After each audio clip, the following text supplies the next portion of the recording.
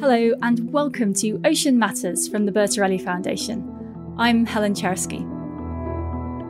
Turtles are survivors, navigators, voyagers, crisscrossing Earth's seas while continents moved and oceans grew and shrunk. But the modern ocean is presenting them with more challenges than ever. This month we'll be swimming with Earth's turtles, meeting the different species, spying on their lifestyles, and seeing the ocean through their eyes. How do they manage their incredible feats of navigation? And what do we need to do to make sure that these fabulous animals sail with us into the ocean's future? As always, I'll be joined by three experts who'll share their deep knowledge and experience with us. Professor Graham Hayes from Deakin University will talk us through the key stages of a turtle's life. Dr. Nicole Esteban from the University of Swansea will share what we know about turtle navigation. And Dr. Liliana Coleman from the University of Exeter reveals the threats that turtles face in our changing world. If you've got turtles in an environment, that often indicates a healthy environment where things are going well. We often wonder how turtles can arrive at their destination, and it's something that's been marvelled at for centuries. I just hope they are still here for the next generations to come. Let's begin at the beginning. There are 7 different species of turtle: hawksbill, loggerhead, leatherback, olive ridley, green, flatback and Kemp's ridley. The smallest is the Kemp's ridley at around 60 centimetres in length, and the largest is the leatherback at around 1.7 metres long. The top of their shell is called the carapace and the bottom is the plastron, although for the helpfully named leatherback turtles it's not actually a bony shell, it's a flexible leather-like skin. The bony shells of the others have 2 layers: a flattened bone plate that fuses with their ribs, and a layer of keratin, which is the same tough protein that makes up our hair and nails, and that keeps them waterproof. Turtles are reptiles, and so they need to come up to the ocean surface to breathe. But the vast majority of their lives are spent underwater, and they manage that by being able to hold their breath for incredibly long periods of time. Some species can last for 7 hours between breaths when they're resting by slowing down their heart rate. We may love seeing videos of baby turtles hatching and wiggling down the beach to the ocean, but the reality is that sea turtle hatchlings face a really tough world. It's estimated that only 1 in 1,000 reach adulthood, and although they can live to be 100 years old, the dangers of the sea, from both natural predators and humans, mean that the average current lifespan is only about 40 years. We'll hear more about those dangers later on, but first let's have a 101 in turtle natural history. I spoke with Professor Graham Hayes from Deakin University, who began by explaining why turtles are so important to a marine environment. I think they're an iconic, charismatic species. Some people call them a flagship species. If you've got turtles in an environment, that often indicates a healthy environment where things are going well. If the turtles have been exterminated in an environment, that's bad news. So they're a really good sign that all is well in a system. And of course there are different species of turtles, so could you just run us quickly through the different species and approximately how big they are? So there's only 7 species of sea turtle, so not very many species compared to, say, fish in the ocean or seabirds or something like that. And as adults, the size would vary from sort of just under a metre, so something sort of quite manageable that you could pick up, might weigh 50 kilos, 40 kilos, something like that, up to one species, the leatherback turtle, that is the biggest of all turtles, that from the tip of that nose to the tip of its tail, it could be over 2 meters long and weigh maybe 700 or 800 kilos. So that's, I weigh about 75 kilos. So that's maybe 12 times more than an average size human being would weigh.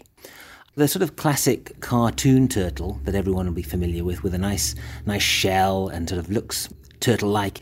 They would include species like the green turtle, which is an unusual turtle in that it is largely herbivorous, so it just feeds on seagrass and seaweed. Then there's the loggerhead turtle. As its name implies, it's got a big lump of a head. It's got huge jaws, and it uses those jaws for crushing clams and other mollusks. So it's more of a carnivore with strong jaws that will crush those mollusks. Then you have the hawksbill turtle, and again, its name sort of gives you some feel for how it looks like. It's got a long beak, hence the name hawksbill, and it uses that beak for probing into little crevices because it feeds on sponges. So its beak allows it to extract sponges on coral reefs, for example. So those are three of the really sort of well-known species, if you like. And how do they live their life? From the beginning, what does a turtle do? They only spend a very small proportion of their life ashore. So the female crawls ashore and she lays her egg in a nest, and then she goes back into the sea. The hatchlings, they incubate for a couple of months, and then they emerge from the nest, scurry down the beach, and then they go into the water. And for them, that'll be the last time that they will be on land until they're adults themselves. And so they will spend the first part of their life just drifting around the open ocean. They're likely to be hundreds, thousands of kilometers out at sea. And then as they get bigger, then their life starts to change. So when they get to about the size of a dinner plate, then they start to rock up in coastal, shallow water environments. And then for most species, shallow coastal environments becomes the place where they live through on till adulthood. And of course, it's very important to understand what turtles are eating, but that sounds quite hard. You know, if they're feeding out in the open ocean, catching a turtle having its dinner sounds like a tough ask. And so how do you find out what they eat and where they eat? It is a hard question, but we have various methods at our disposal for doing that. We can actually catch certainly juvenile turtles. They are a bit more manageable, if you like. So routinely we would go out into the field in their shallow foraging environment. Sometimes they're feeding only in half a metre of water. And we would quite literally sneak up on the turtles and grab them. You know, there's no sort of finesse about it. And that's how we would get our hands on them. And what you can then actually do is take a tiny amount of a tissue sample from the shell of the turtle. And locked up in that shell is information about what the diet of that individual is. And that certainly gives us an indication of whether it's feeding at the base of the food chain, for example, on seagrass, or whether it's further up the food chain. So that's one approach that we use. But the second approach that we're going to trial in the coming years, which is going to be really, really exciting to do, is putting cameras on the backs of turtles. So we actually directly film the turtle as it goes about its business and directly observe what it's feeding on. So the leatherback turtle, the biggest turtle alive in the world's oceans, that lives out in the open ocean and it can dive extremely deeply. So we've actually recorded the world record dive for a turtle, which was made by a leatherback in the North Atlantic, which was almost 1,300 meters. That's astonishing. Wow. Yeah, so that's almost a mile down, and that's the turtle just doing its thing. In the case of a leatherback turtle, its diet is jellyfish mainly. So that's a turtle just going down prospecting for jellyfish, and they can stay down quite happily for 45 minutes, something like that. But the other species that I talked about, so things like the green turtle and the loggerhead turtle and the hawksbill turtle, they tend to dive to much shallower depths. In the case of the green turtle, for example, because it feeds on seagrass only occurs fairly close to the ocean surface. So a green turtle doesn't need to dive very deep to get to the seagrass. So its dive depth would typically be 20, 30, maybe 40 meters, something like that, but certainly very rarely over 100 meters. So how do turtles breed? Reproduction is always a hard thing to track, often for some species, but for the turtles, how do they reproduce? Well, we know quite a lot about that, actually, because we can study that fairly well, because the breeding, the mating of the males and the females often occurs in fairly shallow water, close to the nesting beaches. So what we've been able to do in some parts of the world is go out and observe mating pairs to get a good feel for what's the ratio of males to females. And we've done drone surveys to get a feel for that. And so what typically happens in the breeding season is that the male turtles rock up first. They arrive first at the breeding grounds because they don't want to be late to the party, as it were.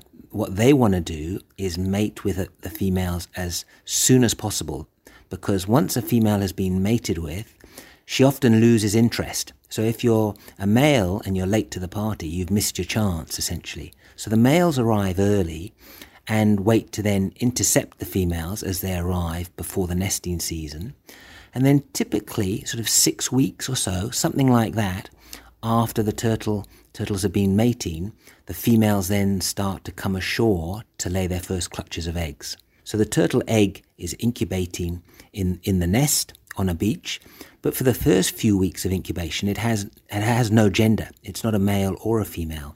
And whether it develops into a male or it develops into a female is determined entirely by the temperature that it experiences in the middle of the incubation period. So a warmer nest produces females and a cooler nest produces male turtles. And that gives rise to concerns, obviously, with climate change and climate warming, that rising temperatures, all else being equal, will lead to the production of more and more female turtles and fewer males.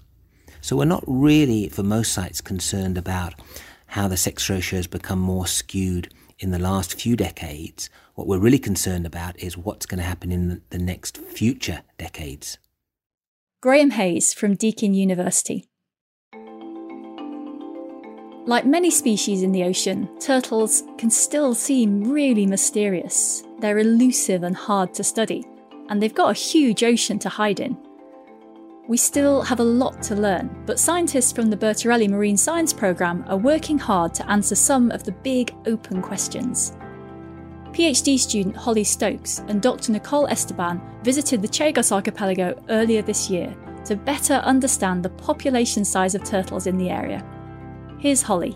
So we're here today in the first stage of the study, which is going to be to capture at least 40 turtles residing here, and we expect this is going to take us quite a few days. We've timed this visit to Turtle Cove at very low spring tides, when the sandbanks are barely covered with seawater and turtles are foraging in just 10 centimetres depth of water on the seabed. Low tide, unfortunately, happens to be at midday, so it's really hot and humid. Winds are gusting at 24 miles an hour, so you can probably hear them on the recording down the lagoon, also bringing intermittent rain. So 1 minute we're in glaring sunshine with light reflecting off the water, so it's difficult to see the turtles, and the next minute in a heavy rainstorm, which then reduces visibility. To conduct this, we are going to paint each turtle with white paint, which is visible from the air. This non-toxic paint disappears after a few weeks, but it helps researchers like Holly and Nicole to compare marked versus unmarked turtles and to calculate how many turtles are residents of that area. But why is it important to mark turtles, and how can we track them when they embark on a huge trip from nesting to foraging grounds? Dr. Nicole Esteban has been monitoring the journey of one particular turtle, and she told me how it all began. So it was a very rainy night, we were soaked, and we then saw the unmistakable tractor-like tracks of a green turtle and thought, great, fantastic, there's a turtle on the beach, and then mustered the two groups we had walking up and down the beach to come together after she had finished laying her eggs and before she went to sea, so that we could then attach satellite tag. That was actually the first time and the only time we saw the turtle, which was a female green turtle. She was about 110 centimetres shell length, which is fairly large for a green turtle. And the volunteers all commented how serene she was, which is how she got her name Serenity. The turtle navigation is the thing that turtles are probably most famous for out in the public sphere. Talk to us a little bit about what you learn when you track them using satellites. You know, where do they go and why are they going there? We often wonder how turtles can arrive at their destination, and it's something that's been marvelled at for centuries. In fact, Charles Darwin commented on it from turtles on Ascension Island in the middle of the Atlantic, saying how on earth can they reach that tiny speck of land? With hatchlings, it's very difficult to study them because they're so small, their shell's growing very rapidly, so it's very difficult to attach anything to a turtle shell. But scientists have been able to study their departure from the beaches where they've nested and find that they always head out into the open ocean through the waves. We know that turtles use the Earth's geomagnetic field in order to assist them with their navigation. So there's two different types of magnetic properties. There's the strength of the Earth's field. It varies from poles to equator.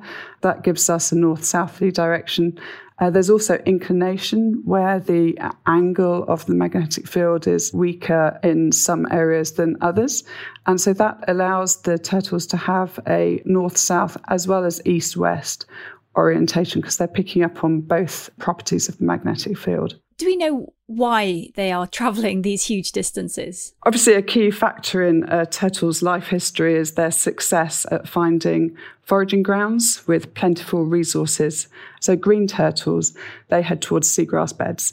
So their migration ultimately can vary between several tens of kilometres up to several thousand kilometres, because it depends at the point of their oceanic gyre movements where they come across the seagrass beds as a young turtle, and then they return to their natal grounds to nest. At the beginning, they're too small to be able to swim against the current, but after 5 to 8 years of age, they're then strong enough to swim against the current, and it's thought they then follow the smell, and they have very good olfactory senses to be able to detect their ultimate foraging ground. I'm imagining a turtle swimming around in an ocean. Tell me a little bit about its senses. All the senses it has. Does it see very well? Can it hear? What can turtles sense about the world around them? Yeah, so that's a really interesting question that we are aiming to know more about. We know that they have excellent olfactory senses, so the sense of smell, and they're able to reorientate themselves if placed in a different location towards their foraging site.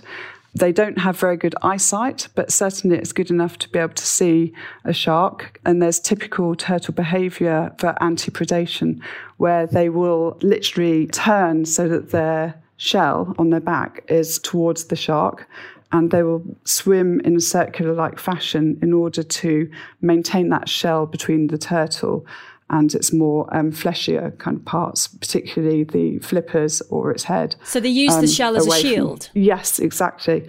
And then the other sense is their sense of hearing. Their sense of hearing is not as acute, certainly in water, as it is outside of water. When turtles come out to nest, any noise along the beach will prevent a turtle from coming up the beach to nest, and it will turn and leave the beach. So where did Serenity go? What do we know about her journey? So Serenity was a turtle that migrated a huge distance. With most green turtles, we'd expect just 1,000 kilometres or so. It's about 600 miles. But the total length of Serenity's migration was just under 5,000 kilometres. And that's an incredible distance. It is, isn't it? So that's, for those thinking in imperial, that's just over 3,000 miles. And Serenity migrated all the way to Providence Island in Farquhar Atoll, which is an outer atoll of the Republic of Seychelles. So that's just north of Madagascar. When we look at the straight line distance, that's 3,000 kilometres, but the length of the track was 5,000 kilometres. So she actually overshot and went further west by about 600 kilometres before turning and then starting to locate her foraging ground on Farquhar. So what happened to Serenity after that? She found her feeding ground. How long did she stay there? What happened next? Yes, so we would expect that she would stay there for between 2 to 6 years foraging until she reached good, healthy energy reserves to be able to do that navigational feat again. Because in total, if you calculate that she did a 3-month navigation from her nesting ground to her foraging ground, plus the 3 months to go from the foraging ground to nesting ground, and then she would have laid possibly 6 clutches of eggs. So that would take about 3 months of breeding time. So that's 9 months that she has been away from her foraging grounds without eating, essentially, so fasting. So it takes a while to build up those reserves. So there's a question I've always had about turtles, because you described them building up reserves, and we, in the human world, we associate that with getting fat, because we carry our extra energy as fat. But a turtle has quite a hard shell. Yes. How does a turtle get fat? Is there loads of extra room in there? Yeah, well, there isn't actually, as you say. So they're plastrons, so their shell across their stomach, as it were, that does become concave and convex. As immatures, we definitely notice if a turtle's a healthier turtle, then their plastron is convex, so it's bulging out. But with adult turtles, they're too heavy to be able to pick up to have a look at their plastrons. What we do observe is that around their shoulders and neck, they look very blubbery. And I often say, wow, that turtle looks really fat. And it's possibly at the beginning of her breeding season and might be her first nest. And then we attach a satellite tag and see that the turtle actually lays a further 6, 8, 10 clutches of eggs on the beach. And do we know where Serenity is now? We were able to study Serenity's movements for about 6 months after she arrived at her foraging grounds, and then the batteries were exhausted of the satellite tag. So we'll look out for her again. Nicole Esteban from the University of Swansea. And you can find out more about Nicole's work on the Bertarelli Foundation's website, marine.science. It would be amazing if we could track every turtle. Each one has its own fascinating story, and there are so many stories to be told. But tracking even a few requires a huge amount of time and resources, and also a decent chunk of luck. It's worth the effort though, because the more we know about where they go, the more accurate our population estimates will be. We'll also have a much stronger scientific foundation for protecting these enigmatic ocean voyagers.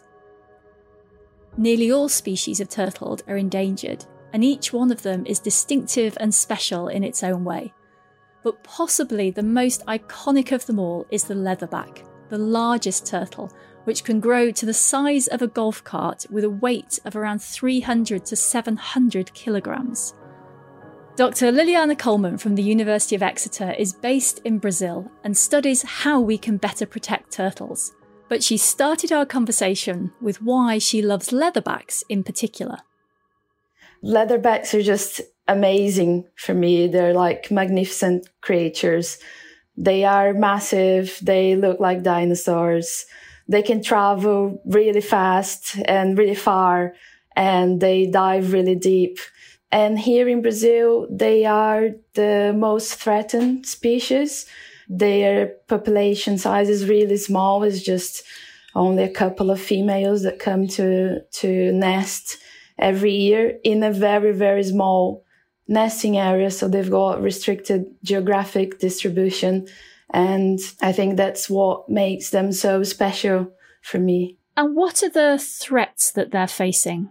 Some of the main threats, which they're all probably exposed to, are coastal fisheries, industrial fisheries, pollution of the sea, including plastic, climate change, coastal development or building of the nesting areas, and light pollutions are some of the threats they're facing. I think it's quite easy to understand why fishing and climate change could be a problem, but light pollution, that's something that it's perhaps harder to see how that might hurt a turtle. Could you tell us a bit about that?